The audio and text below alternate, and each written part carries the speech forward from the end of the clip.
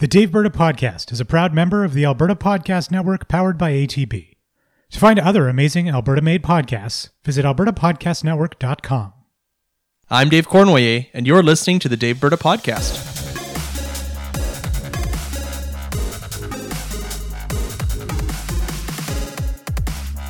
We are recording this episode on Sunday, February 23rd, 2020, and we're joined by our producer, Adam Rosenhart. Hey, guys. Hey, Adam, how's it going? Good. Great to have you in the home studio today. We're glad to be here at Daveberta Rosenhart World Headquarters.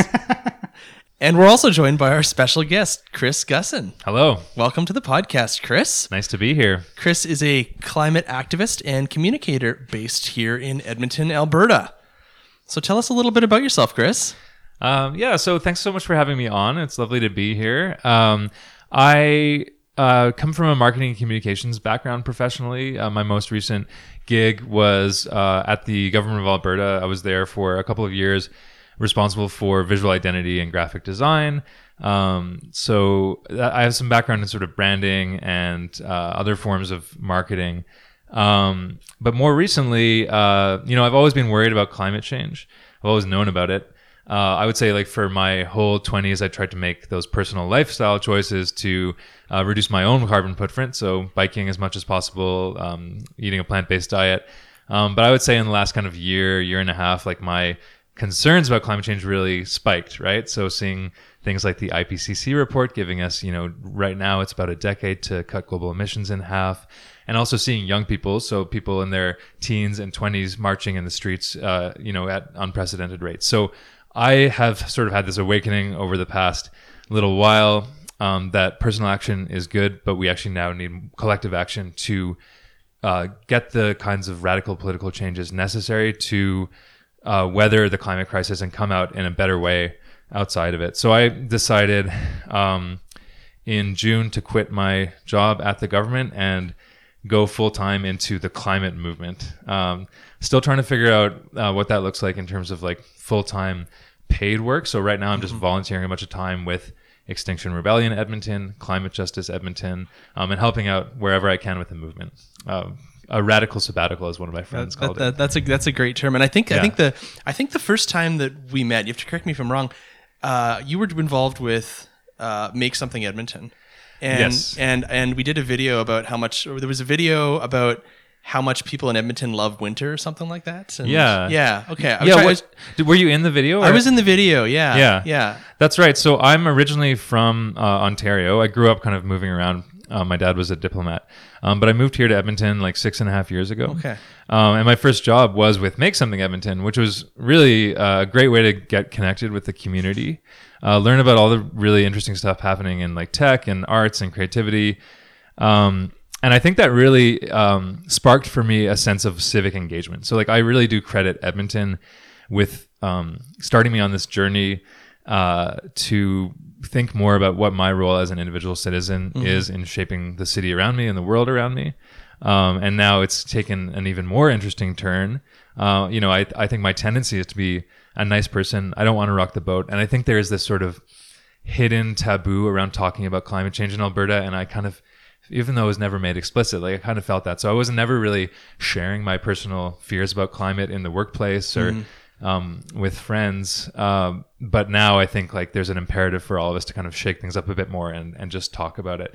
And, as Make Something Edmonton's famous mural says, take a risk. It's the most Edmonton thing you could do. So I'm trying to live by that too, right? There you go. You can thank Make Something Edmonton for the inspiration. Exactly. Yeah. So how you talk about climate change in Edmonton and in Alberta, and some of the opportunities you've had provided to yourself to talk to people about it has raised the ire of certain post-media columnists. Now, I'm referring back to a column from David Staples in the Edmonton Journal back in January, where he took issue with you.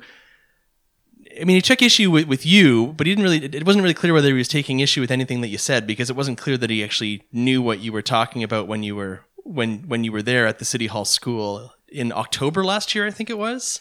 Yeah, that's right. So I, more than just October, like, I kind of, like, every couple of weeks for that fall term, I was going in and doing class visits. You're probably familiar with, I think probably a bunch of your listeners are familiar with the City Hall School program, but different sixth grade classes from the Edmonton region get to go and be embedded within City Hall in a special classroom there for a week, and they get all sorts of different guest speakers that come in.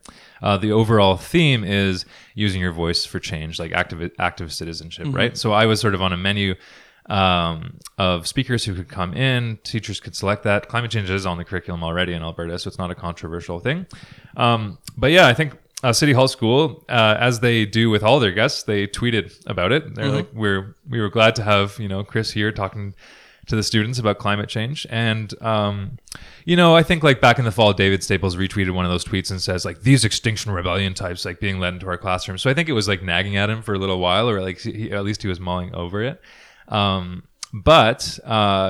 was surprised when I saw this column come out, because the night before it published, around 10:30 p.m., I got a David Staples in my mentions saying he wanted to interview me, and I thought it would be okay to get back to him the next morning with a message and my email. Totally reasonable assumption. Yeah, but by the time I did respond to him, a friend sent me a link and said, "Hey, looks like looks like you're in the journal." So he had already published.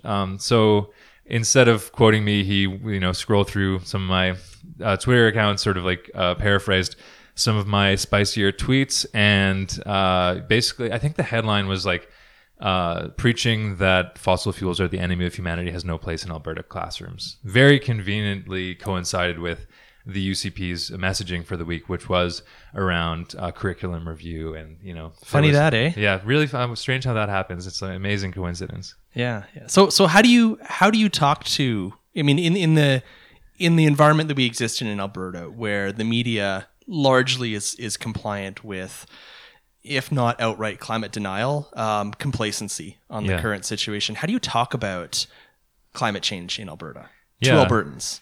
Yeah, that's a good question. First of all, in terms of like, how do I talk to if David had chatted with me, I would have told him. Yeah, what would you have said to David Staples? What the classroom sessions look like. I start by going in and asking the kids what they know about climate change, because I don't want to scare them. So I don't go in, with a presentation that I would give to adults about climate change. So it may surprise our education minister, but the kids know a lot about climate change, and they aren't just learning about it in the classroom. They're learning about it on YouTube. They're talking to their parents about it. They're talking to each other about it. So this is a reality. They're already familiar. They know the difference between climate and weather, which seems to be something that eludes some columnists in this province. And then I try to go from there to a very positive message. It's serious. It's happening. It's being caused by humans, but we have the power to change it. And there's a lot of good we can actually have. With Edmonton as the example, we can have a much better city if we build a carbon neutral city, right? So that's kind of my approach when I'm talking to the kids about it in classrooms. As far as like general Albertans, you're familiar probably with a project called the Alberta Narratives Project? Yes. Yeah. Yeah. So that was like research on how to talk to different types of Albertans about climate change. So, I think like media outside of Alberta, and even us as Albertans, we are guilty often of like thinking of Alberta as a monolith, but there's a huge majority of Edmontonians who accept that climate change is real. I think it's like 80-something%, almost 90%, and want to see action. So that's a very different audience from perhaps rural Albertans or more conservative Albertans, who may still be skeptical of the science, and of course are tied up with their allegiance and their pride in the oil and gas industry and see climate action as an attack on that, right? So I think it depends which audience you're talking to. If you're talking to people who already get it, I think of some of my former colleagues. I think about your audience, people who are well educated and believe in science. I think part of the message for folks like that is this is the end game. Like, this is the time to act. Like, we need more people to do things that might not be comfortable. That means going to marches, like protest and activism. While it's not a light touch communication strategy, it is effective. Like, there was a study that came out recently that said in 2019, Google search traffic for terms climate action and climate emergency went up 19 or 20 fold. Whoa. And wow. That's credited to the youth climate movement, right? So I think for people who are sort of in the middle where they know that climate change is real, and maybe they even accept the term climate emergency. I think the communications is about, have you really come to terms with like how bad this is, and what are you willing to do to protect your kids' future, right? So I think that's a different audience from the conservatives or the opponents of climate action. For folks like that, I think it's about appealing to Albertan values like fairness. So it's really quite interesting. I think there's a lot of potential for rapid change in the political dynamic in Alberta because we have rural farmers and ranchers getting up in arms about oil and gas companies that are delinquent on their taxes now. We have this crisis of oil and gas cleanup liabilities. And we have examples of conservatives who say, I heart oil and gas, but then they applaud groups like United We Roll for breaking picket lines, like the Unifor picket line outside the co-op refinery in Regina. So there's this interesting moment now where I think even the traditional opponents of climate action are starting to see that oil and gas doesn't heart them back, right? So I think there's something to that. But you get what I'm saying. It's not just a monolithic Albertans. Absolutely. There's the conservative Albertans that you have to message to, but then there's also folks who I think climate denial has many forms, and like I think there's many people who can say, yes, I believe in climate change and I do support strong action, but they are still going about their day as if we're in a normal situation. The planet has fundamentally changed already, right? I find one of the challenges, one of the challenges in terms of talking about climate change and environmental issues in Alberta is, the oil and gas industry is so tied into our economic system, our political system, even our culture in this province. Our hockey team, our professional hockey team in Edmonton is called the Oilers. So I think for a lot of people, it's they may acknowledge that something's wrong and something needs to change, but trying to explain that, or trying to get them to the point where they understand that fundamental things are going to need to change with the industry that a lot of Albertans identify with, I think is a big hurdle. And I don't think it's impossible to talk to Albertans about this. I think I remember last year, Seth Klein from BC he did a bunch of polling with Abacus, and they were talking about measuring the levels of urgency that Canadians across the country felt about climate change. And not surprisingly, Alberta was at the low end of the general population feeling an urgency about climate change. But when you went through and looked at the polling, a surprising number of Albertans agreed with some of the solutions to deal with climate change. So the level of urgency wasn't necessarily there, but the solutions did have support. Yeah, that's a great point. I remember that polling, and it was very heartening to see. You can poll on individual planks like a just transition for fossil fuel workers, jobs retraining. A lot of this stuff is very popular. And so you don't necessarily need to frame it as, and in fact, one of the, as part of sort of the postmortem on the rollout of the NDP's climate leadership plan, I think they reflected that and learned from the Alberta Narratives Project that Albertans don't respond very well to this idea of like a moral high ground. Like we have to do this because it's the right thing to do. And because often they'll counter that with, well, what about China? What about India? Right. So one thing, I didn't mention in talking about messaging, and I think you touched on it just now, is the climate movement and folks who want to see rapid climate action, we can win on the jobs message alone as well. So, the UCP, they basically took the top 3 most high polling issues and they put them on their lectern sign, their podium sign for their election. So jobs, economy, pipelines. Yep. You don't have to swap all of that out. You still, if you're messaging, and if a political party, say the NDP, wanted to run on an ambitious climate platform next election, they could say jobs, economy, Green New Deal. And so that's something that I'm really excited about. And I'm meeting a lot of folks who've been involved in climate activism longer than me, who are very excited that now globally, we're seeing the popularity of this idea of a Green New Deal, which is a economic mobilization that we haven't seen since the original New Deal, World War II, that responds to the severity of the crisis.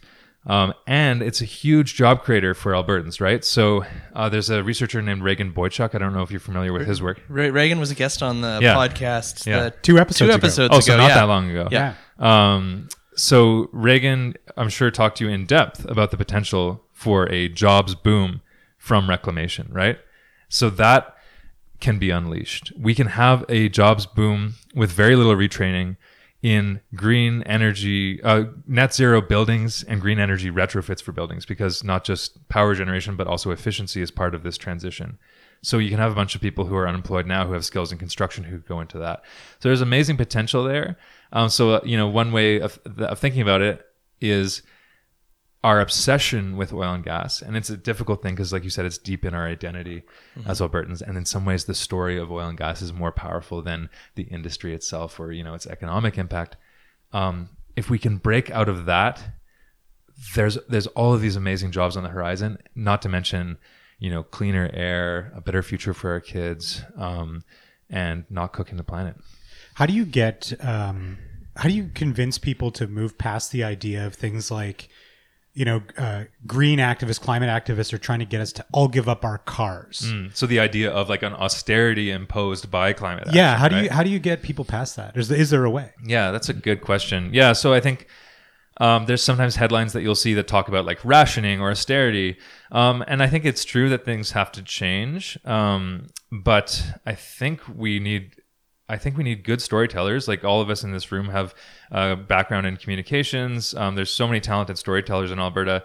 We need to start making it tangible and real and irresistible for people what this new world could look like. And that could be a different world, but it could also be a world where you have more time with your family. It could be a world where you do a job that's closer to home and it's more satisfying. So I think it's about not talking about rationing or austerity, but rather talking about possibilities and opportunities.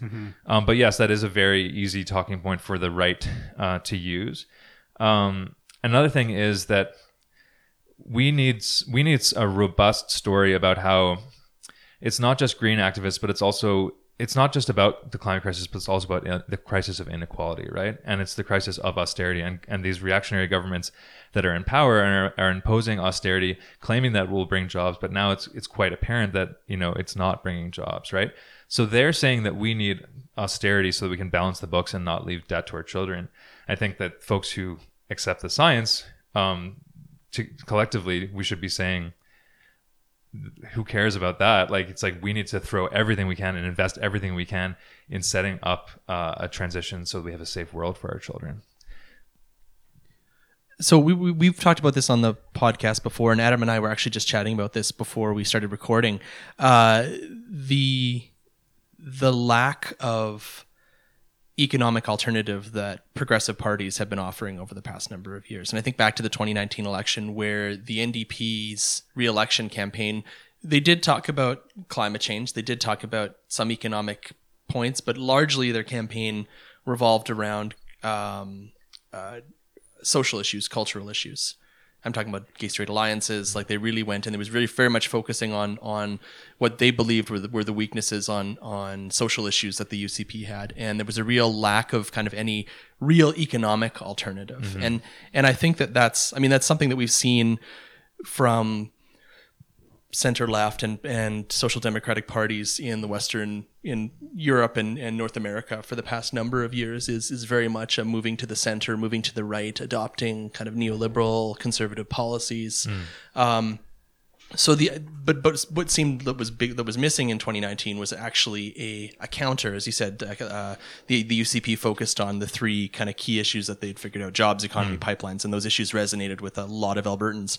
And the NDP didn't really provide any kind of alternative to that or their version of that. It was just kind of like the status quo. They were kind of agreeing with most of it. They were both. It was a race to figure out who was more, or to prove who was more pro pipeline. So when you talk about the Green New Deal or the green jobs boom, I mean, is that possible in a province in like Alberta that a political party would adopt those types of policies? Like, what do you think? Yeah, exactly. So you're right. In the 2019 election, it seems like the NDP's strategy was to try to be in a race against the UCP to see who was more pro-pipeline and to show their credentials in like their last few years in office. Like, lots of effort, at least amongst my colleagues, was poured into the Keep Canada Working campaign, trying to move poll numbers on support for pipelines. So they were trying to say, we're just like the UCP in our support of oil and gas and pipelines, but we don't all have all of that baggage around social issues, and we're not going to impose austerity. And now, post-election, it seems like they're maintaining that strategy. So they're still coming out in support of huge projects like the Tech Frontier mine, the largest open pit oil sands mine ever proposed. They're still banging the drum for TMX, right? So it's disheartening to someone like me because I think they have a tremendous opportunity to, again, find a way to be delicate about the messaging, but say, like, we can be proud of our history of oil and gas. What did we just hit the 70th anniversary of Leduc? I think that was like... Was that... I think we just hit the 70th anniversary of Leduc. So, like, 70 years is a good run, right? Yeah. And again, it's very dangerous messaging in Alberta to say, okay, you've had a good run.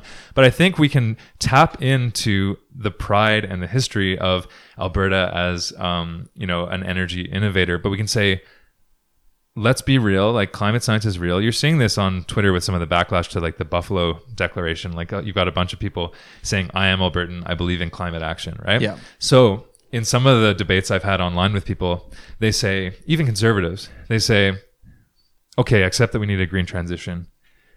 Where's the roadmap? So I want to see a major political party in Alberta offer that roadmap. Yeah. And that, because people will not leap unless they see a clear plan.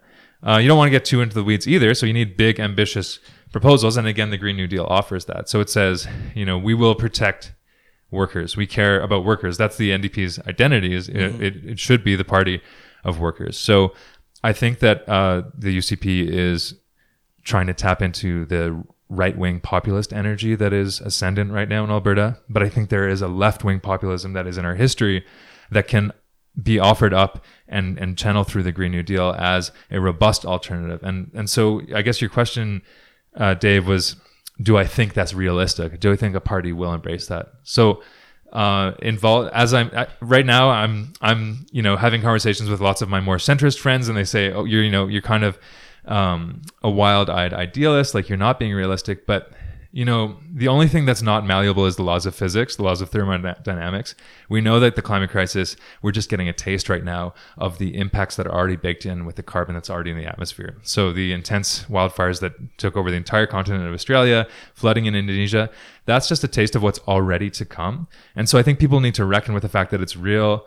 It's a crisis, but it's also a great opportunity. And I think anyone who's listening to this who has connections with the Alberta NDP needs to start talking to their elected officials. It needs to be thinking about, how can we sell this idea that the stronger strategy is to offer a real economic alternative, like you said. Yeah, and a recognition that attitudes around, I've said this before on this podcast before, that attitudes around the oil and gas industry and the urgency, an increasing urgency around climate change, a feeling of urgency around climate change, is increasing across the country and across the world. I mean, it's not just the individual population, it's large financial institutions, it's large pension funds. I mean, we've seen a number of very large pension funds and banks in Europe announced that they're withdrawing investments in the oil and gas, specifically in the oil sands in Alberta.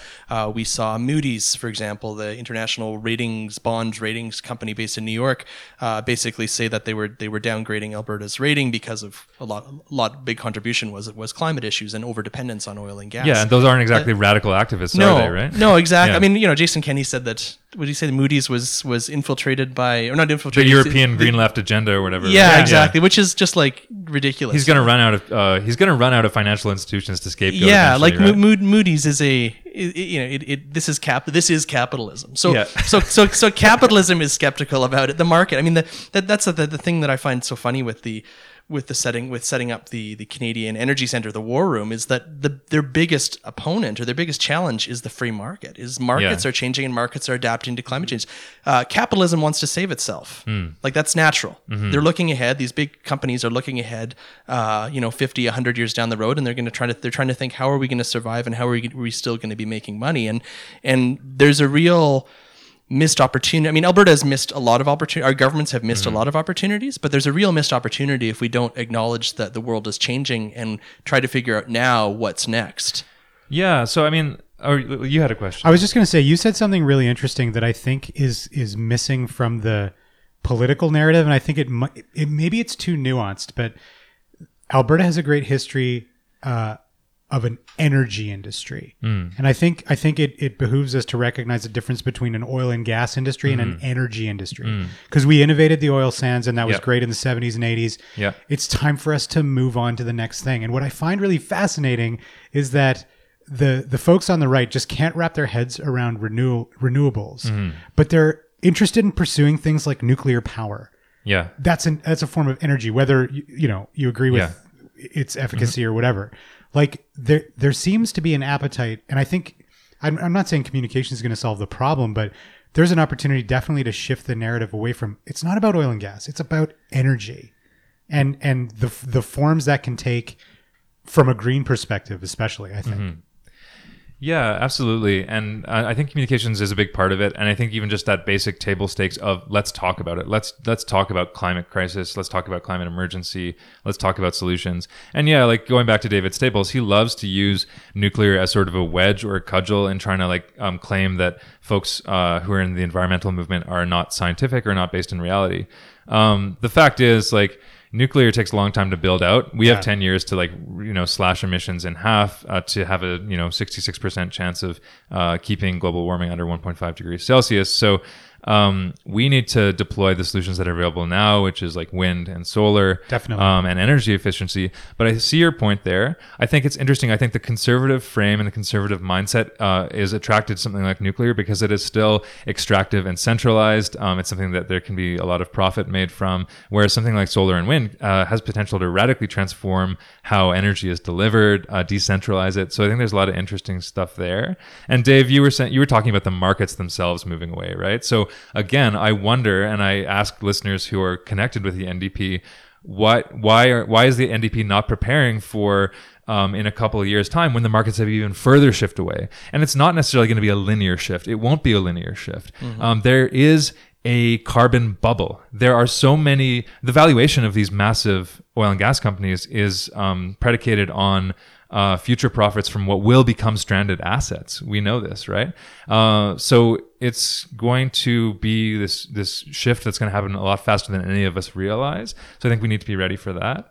And then one thing, again, this is sort of a political evolution for me. I never identified as a centrist, but I think before I started reckoning with the political changes that are needed and the economic changes that are needed around climate, I believed in kind of incrementalism, and I thought, okay, if I watch The Daily Show and vote for progressive candidates, then I'm a progressive. But I didn't really make that distinction between being a centrist and being a leftist, right? And so I think it's important that we have political leaders who don't just leave it to the markets for us to get out of the climate crisis. So you're talking about capitalism wanting to save itself. So one thing that brings me a lot of fear is, what if more people do accept this, but then they're looking for how they can make profit off of it? Yeah. And that means privatized. That means, and we see parties like the Green Party, proposing things like privatized companies going to solve the clean water crisis in Indigenous communities in Canada.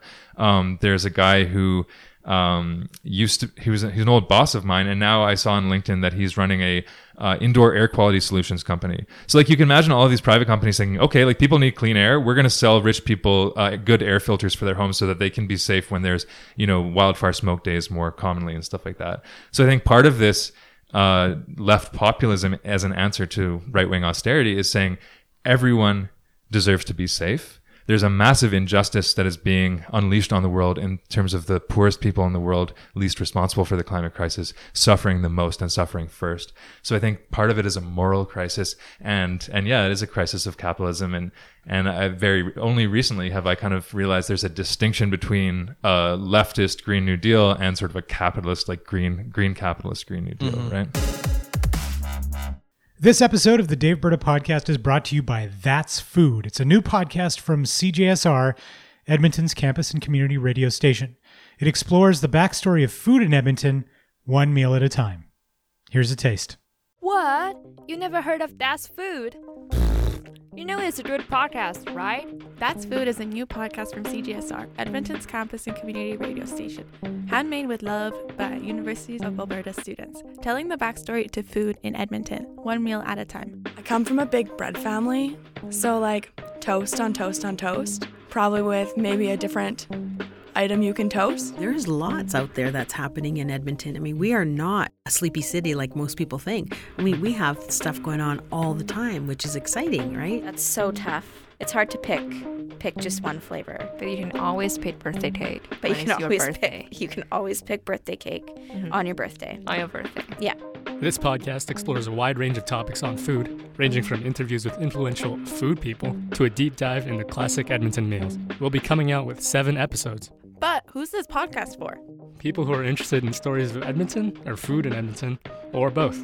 Especially broad uni students who go to events for food. Basically every day, bruh. It's every day, bro. You can find us at That's Food on Apple Podcasts and Spotify, or wherever you download podcasts. And on our website, that'sfood.transistor.fm. Follow us on Instagram and Facebook at That's Food CGSR. New episodes drop weekly starting February 10th. But is it food? That's food. Listen to That's Food on Apple Podcasts, Spotify, or wherever you download podcasts. You can also find it on their website, that'sfood.transistor.fm.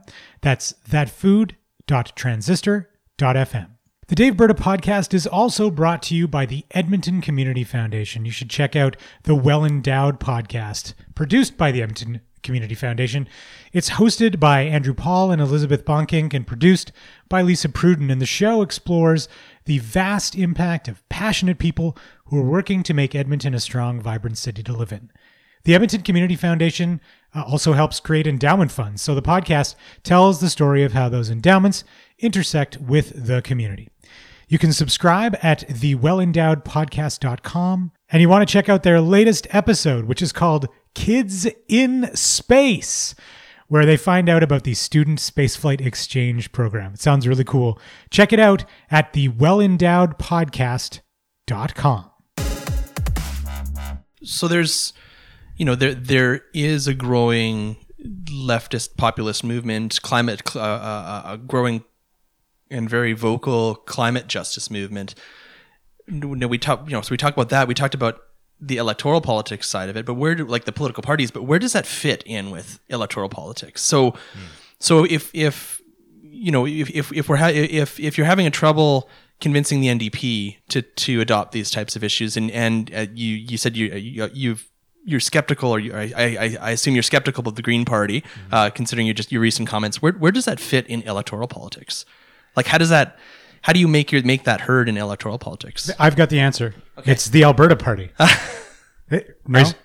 I'm joking. Yeah, I thought. Yeah, who knows where the Alberta Party stands on this stuff? But yeah, how do you shift electoral politics? How do you shift the Overton window? Right. So I think the parties, there's this false balance, this idea that okay, there is some kind of center, but right now the center space that basically all establishment parties in Canada are occupying, that the climate policies being offered by those parties still leads us to a world of 3 degrees of warming, maybe more, right? And at that point, we may be looking at a lot of cascading effects and tipping points, right? So I think part of the role of social movements, part of why I got involved with Extinction Rebellion, Climate Justice Edmonton, is because I became convinced, working as a public servant, I was disappointed that we had not yet reached this emergency footing on climate. There was no sense that climate was the animating force. And I determined that I needed to get out of there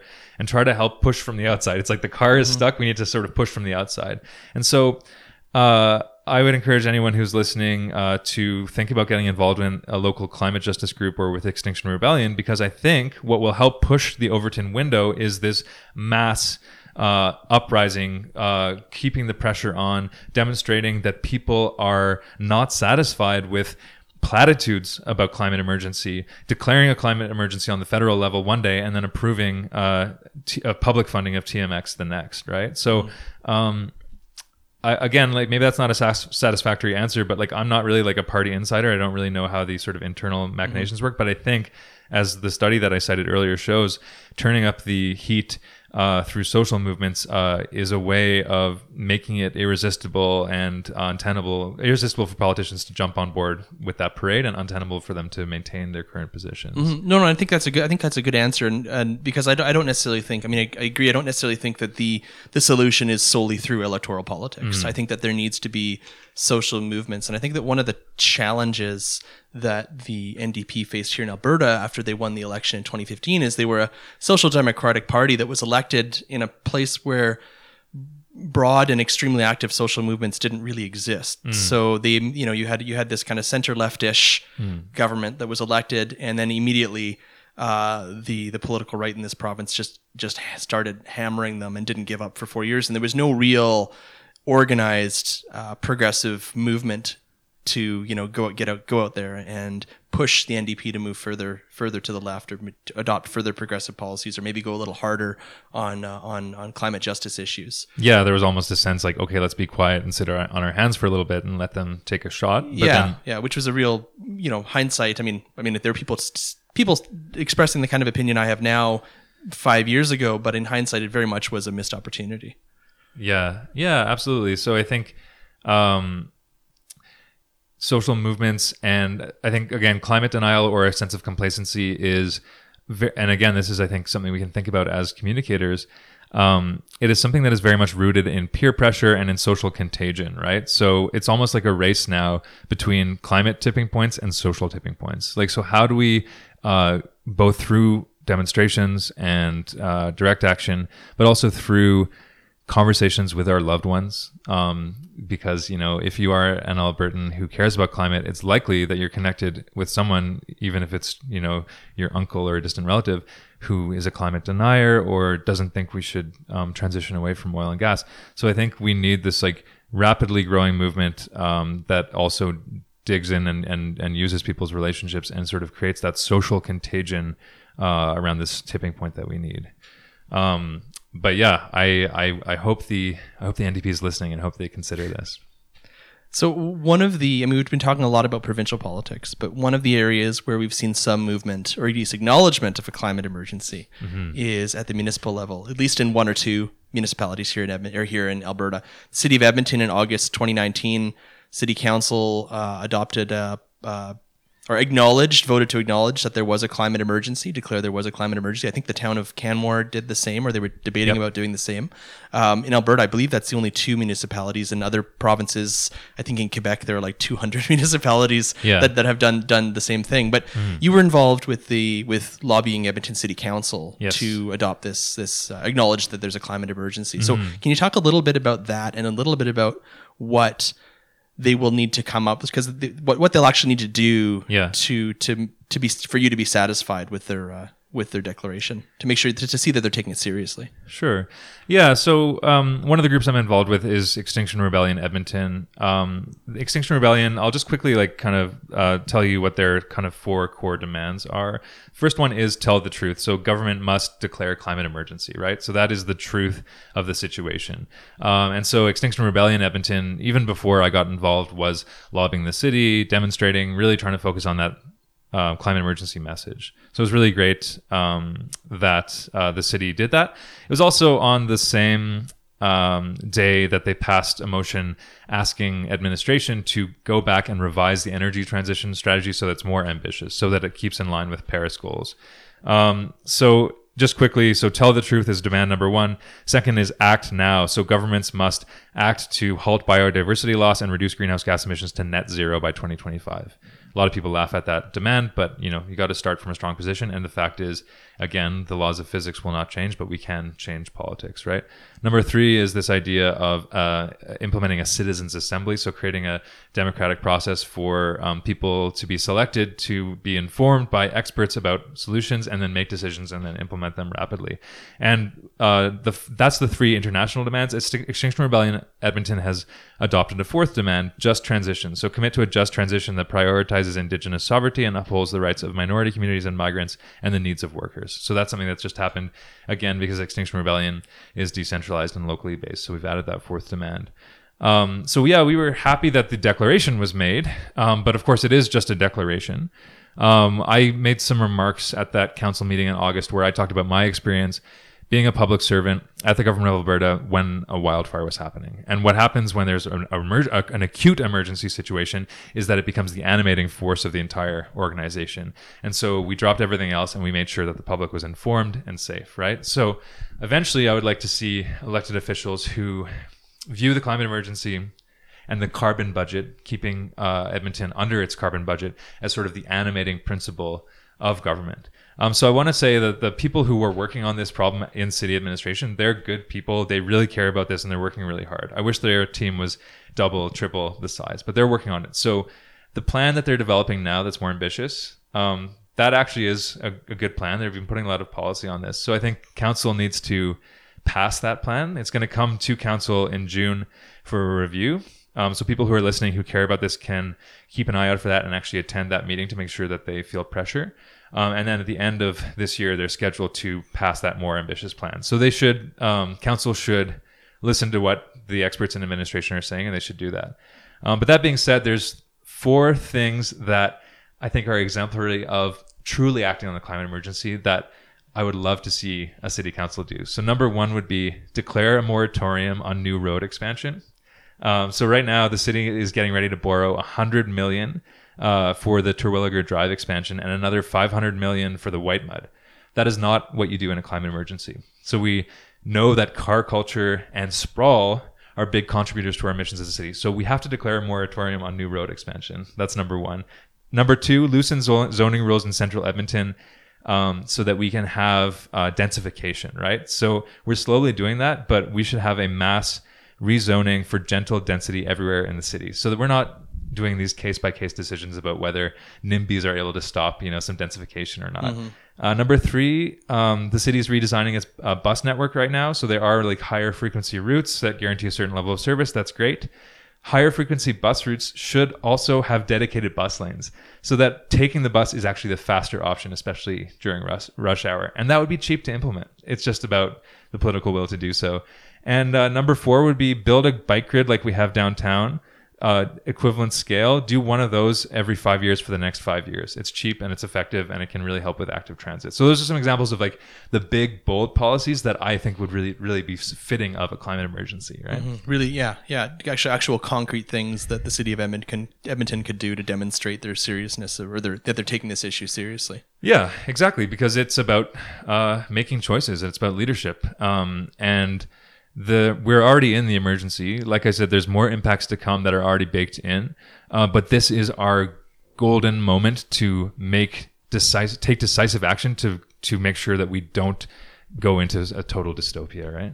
Yeah, and I mean the municipal level is I think a level of government, and we've talked about. I mean, we can talk about what the federal government's doing, but we talked a lot about the province and the UCP rolling back a lot of the initiatives that the NDP implemented. Yeah. And we could talk about whether that was enough or not, whether what the NDP did was enough or not.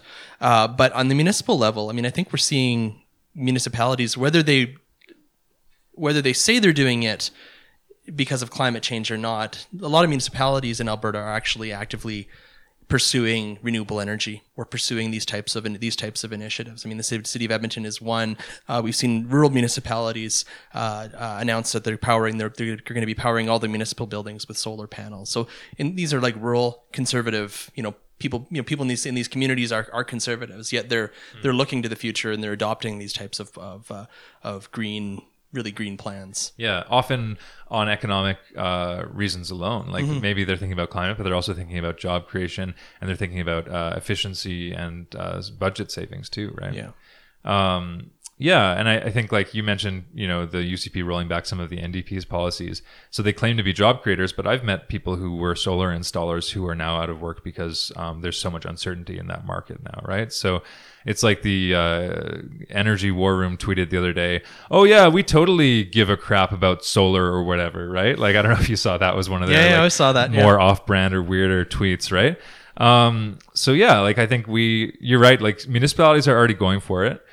Municipalities are also like chronically underfunded, right? So a lot of the rubber hits the road at the municipal level, and that's where a lot of people are. There's also concentration of people who do accept the science on climate, but it's complex because we have all of these obstructionist provincial governments in Canada right now, And we need a federal government that truly acts on the climate emergency, implements something like a Green New Deal, and unleashes that financial investment that cities can then deploy, right? Yeah, and I think that one of the interesting things that when you look at some of the stuff that the provincial government is doing, I'm looking at the Fair Deal panel that has been going around as I've been calling it, the separatist open mic night. But they've been traveling around the province, and one of the things that panel was tasked with looking at by the provincial government is whether to limit the ability, or basically stop the ability of municipalities to make financial arrangements or financial deals with the federal government. And what I see that as taking away the ability of municipalities to work with the federal government that might be more interested in pursuing climate change initiatives or renewable energy initiatives, and not allowing the municipalities to do that, which I think would be not great for Alberta. Yeah, I think that would be terrible. And yeah, I think it's an attempt to really hamstring cities, make cities reliant on the provincial government and bend them to the province's will. It's not good. Do you think they're going to be able to pass that? Is that something, or is it just like the open mic night airing of grievances kind of thing? Well, I mean, there's definitely an airing of grievances, Festivus element to this. But I mean, it is one thing that they included in the mandate of the panel, and municipalities are creations of the province. We talked a little bit more about this in our last podcast with Mac Mail when we were talking about municipal provincial relations. But the provincial government has the ability to implement limitations on municipalities. I mean, I think the municipalities, there'd be political repercussions and maybe even legal ability to implement legal challenges. But it seems like something that they're at least testing the idea out there. Yeah, and I think, again, like, there's a way to tell this story to Albertans that right now we have a government that is essentially captured by oil and gas. And as much as we have warm feelings about oil and gas and the benefits that it's given this province, they are currently attempting to force public pensions into IMCO, which is investing in Coastal GasLink and potentially TMX, right? So, and cutting off, our ability to get funding from the federal government. I mean, it's almost like it's a borderline abusive relationship with Albertans, where they're saying, no, we're going to continue to prop up this industry, and you're going to be left like holding the bag when, like you said, financial markets move away en masse.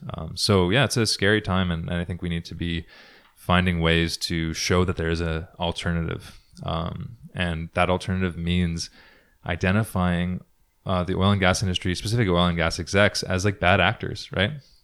Which is a tough thing to do. Do you think that climate change is going to be a big election issue in the 2021 municipal election? Yeah. So, I mean, as someone who's working on climate activism, I think that every month that proceeds, every year that proceeds from here, it will only become a more intense issue for people. It will only rise in the polling in terms of people's concern. I think I've heard the rumors that the UCP is preparing to have their sort of slate of endorsed or like tacitly endorsed like conservative candidates, and so I think there will be lots of people running for office who are saying that things like what I just proposed, a moratorium on new road expansion, are like totally out there, right? But no, like we talked about it earlier in the chat. Edmontonians are scared about climate change and they want to see action. So I don't see how it couldn't be an issue. What do you think? I think you're in a position to make it an issue, and I think it absolutely should be one. Yeah. I've come to hate elections, whereas I used to find them really exciting. They've just turned into monkey shit fights. Yeah. I think in this municipal election in particular, the mayoral election, where we don't know at this point whether the incumbent's running again. I mean, it could be a wide open field if Don Iveson decides not to run again.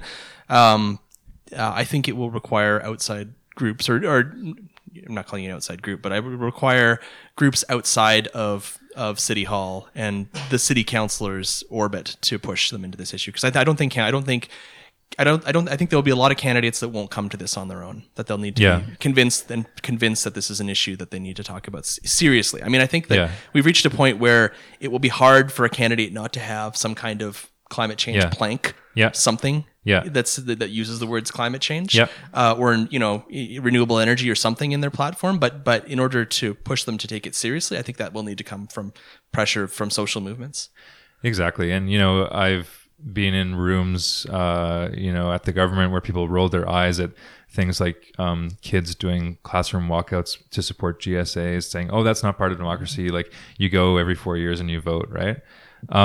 But like you were saying, like electoral politics is actually just like the worst of it. Like the best of democracy is people saying, no, there's, we have values. There are principles of justice. We are in a crisis and we are going to shift things. Right. So I think, these groups that I'm part of, other groups around the city, there's a group called Climate Action Edmonton, not to be confused with Climate Justice Edmonton, that is really focusing on the municipal angle. Conrad Nobert is involved in that group. Okay.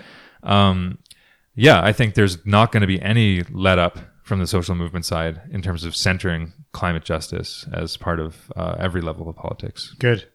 That's the way it should be. That's right. It should be that way. And I would say that anyone who sort of, again, still has that view that it's just democracy is just about voting, or, oh, the kids have got it. Thankfully the kids are being vocal. They'll save us.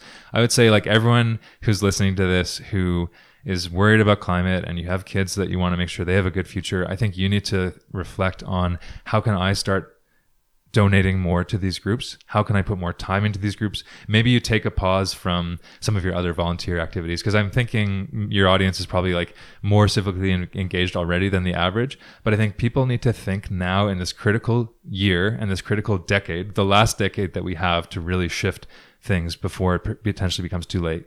What work are you going to put in, right? Mm-hmm. So it absolutely needs to happen, but the movement needs to get bigger.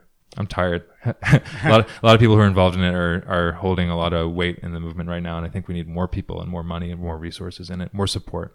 Yeah, I frequently ask myself, I have a son, he's 3 years old. I frequently ask myself, what will my son ask me when he's 20 and I don't know, how old am I now? When I'm in my 50s, when he asked me, what did I do to help? Yeah. What did I do to take action on climate issues? What will I say? And that's personally, and I haven't quite figured out whether I'm doing enough, meaningfully doing enough. Mm-hmm. I mean, having these kind of conversations helps, but it is something that I think a lot of people are kind of struggling with and trying to figure out what exactly on a day-to-day basis, when we're busy with our lives, what do we do? What kind of action can we take on an individual level?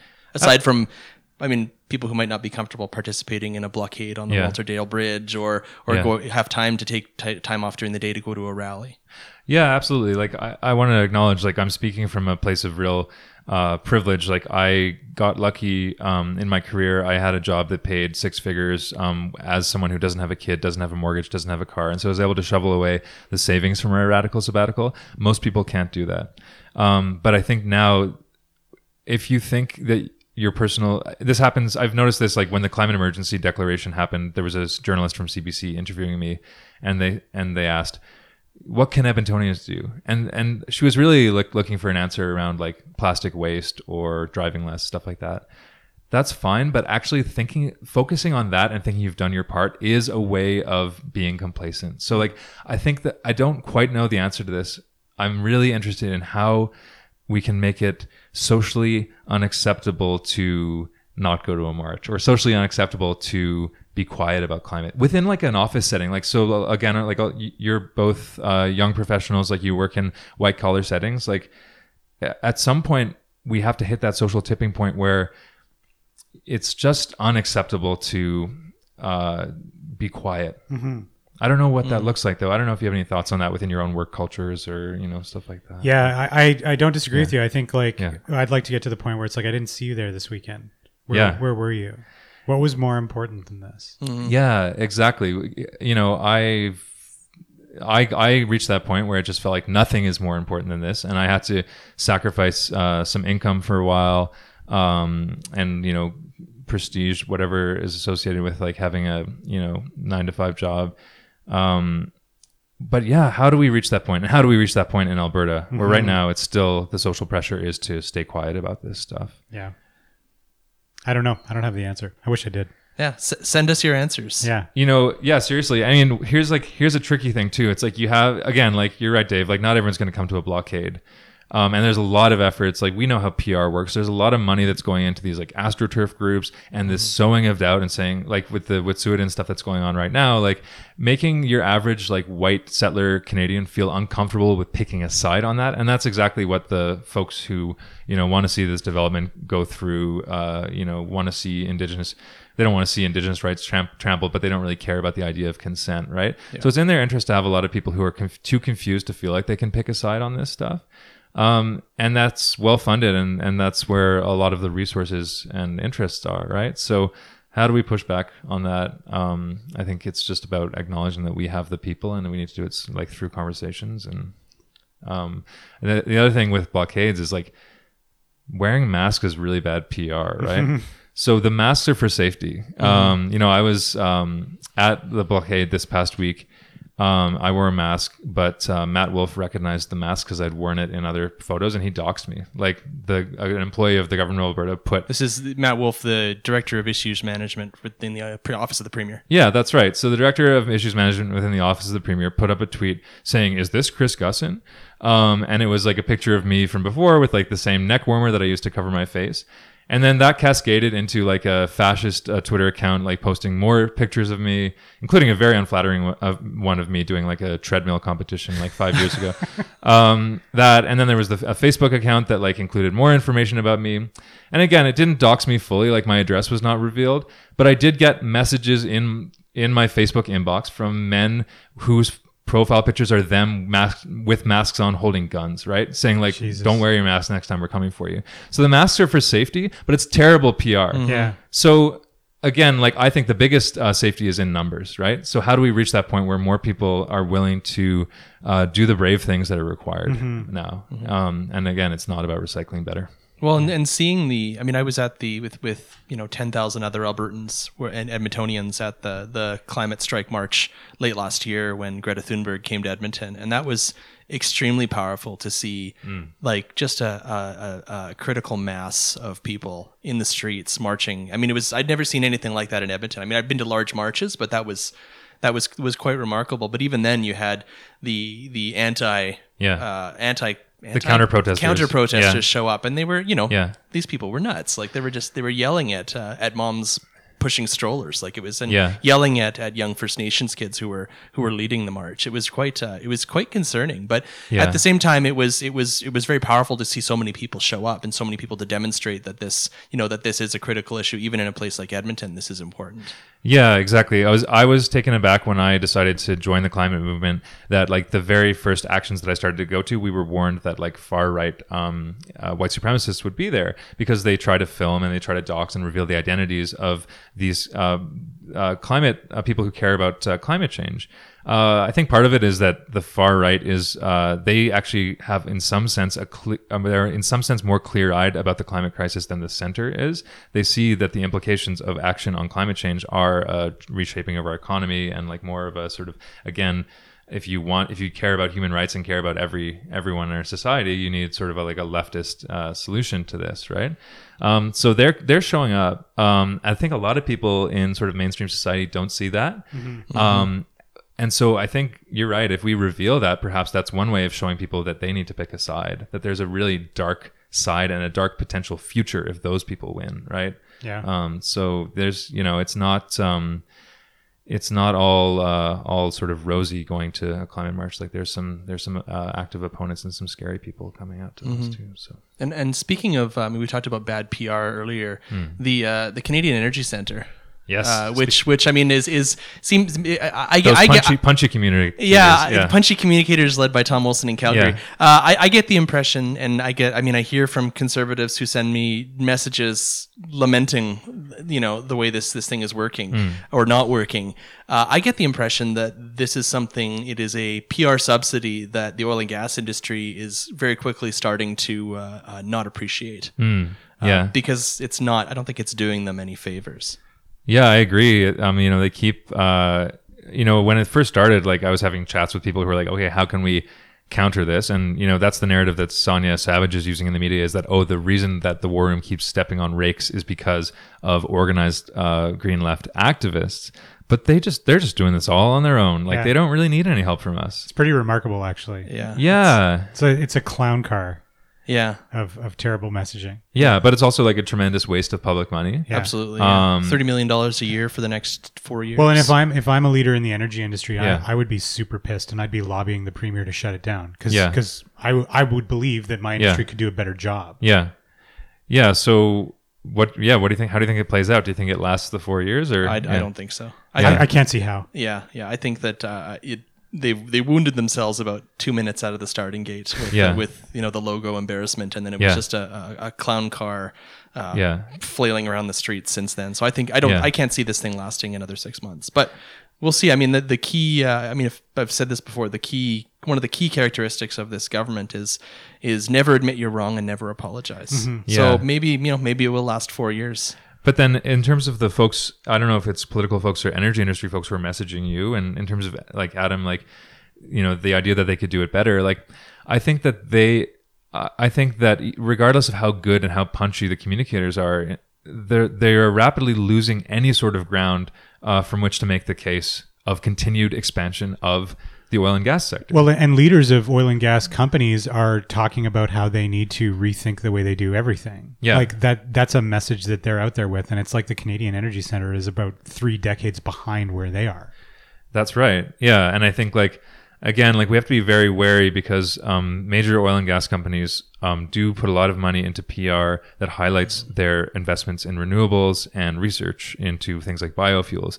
But if you look at a pie chart of their actual investment in those technologies, it's a tiny sliver, mm-hmm. right? Mm-hmm. So, yeah, we can laugh at the war room and how bad they are at their jobs. Even before it was known that the war room was going to be a totally separate entity, so that it could avoid FOIP, I had colleagues at the government who were watching the election platforms and seeing that a war room was being proposed, and they were starting to whiteboard what they would do, right? So, like, there again is still this mainstream idea in Alberta that we should, regardless of whether it's within the public service or outside or in industry or not, we should be standing up for this industry. We should be helping it continue to expand, and we should be insisting that the Alberta oil is that mythical last barrel of oil, that final barrel of oil that we all give a big bon voyage party to in the year 2040 or whatever, right?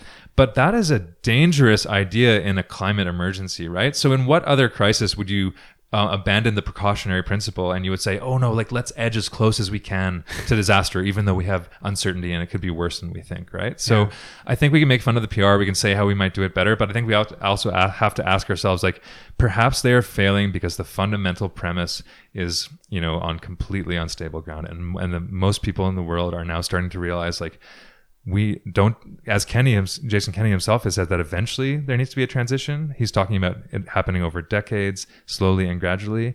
I think people are going to realize in a matter of, like, years, a couple of years, that this transition has to be as fast as possible, mm-hmm. right? And I don't think, even if you changed out all the staff in the war room, like, if their mandate is to defend oil and gas, I don't see how they can succeed, right? Yeah. Well, we will keep on making fun of the Canadian Energy Centre on this podcast, but we'll make sure we take the issue of climate change very seriously. Oh, absolutely. I think, like, I was talking to a friend who was, talking about political strategy, and I think the more that there's a sense of fiasco around the UCP, the better for, toppling them, right? Like, so you just really have to, I mean, again, it's like, there's a lot of really serious, terrible stuff. People's lives are being really badly hurt by their policies, but it's also a fiasco. Yeah. Dangerous clown car. Yes, a very dangerous clown car. Yeah, no, this has been great. And I say, as someone who identifies as a proud Albertan, I'm third generation Albertan. My family came here first in the 1890s. This is my home. The entire issue of climate change and this thing that's facing down our province very troubles me. It troubles me very much. And I mean, I think that having these types of conversations and hearing from people like you, Chris, your story about how passionate you are about this issue, and passionate you are about finding solutions to this issue, and taking the kind of action that a lot of people, might be uncomfortable with, but you feel is necessary. I think that's very, it's very powerful. So thanks so much for coming and talking with us today. Thank you very much. Anytime. So that's it for this episode. Thanks to the Alberta Podcast Network, powered by HEB, for supporting the show. And thanks again to Chris for joining us. Thanks to our producer, Adam, for producing this episode and making us sound so good. Send us your feedback or ask any questions you have for our next episode. You can get us on Twitter and on Instagram at Daveberta, or on the Daveberta Facebook page, or you can email us at podcast@daveberta.ca. Thanks for listening.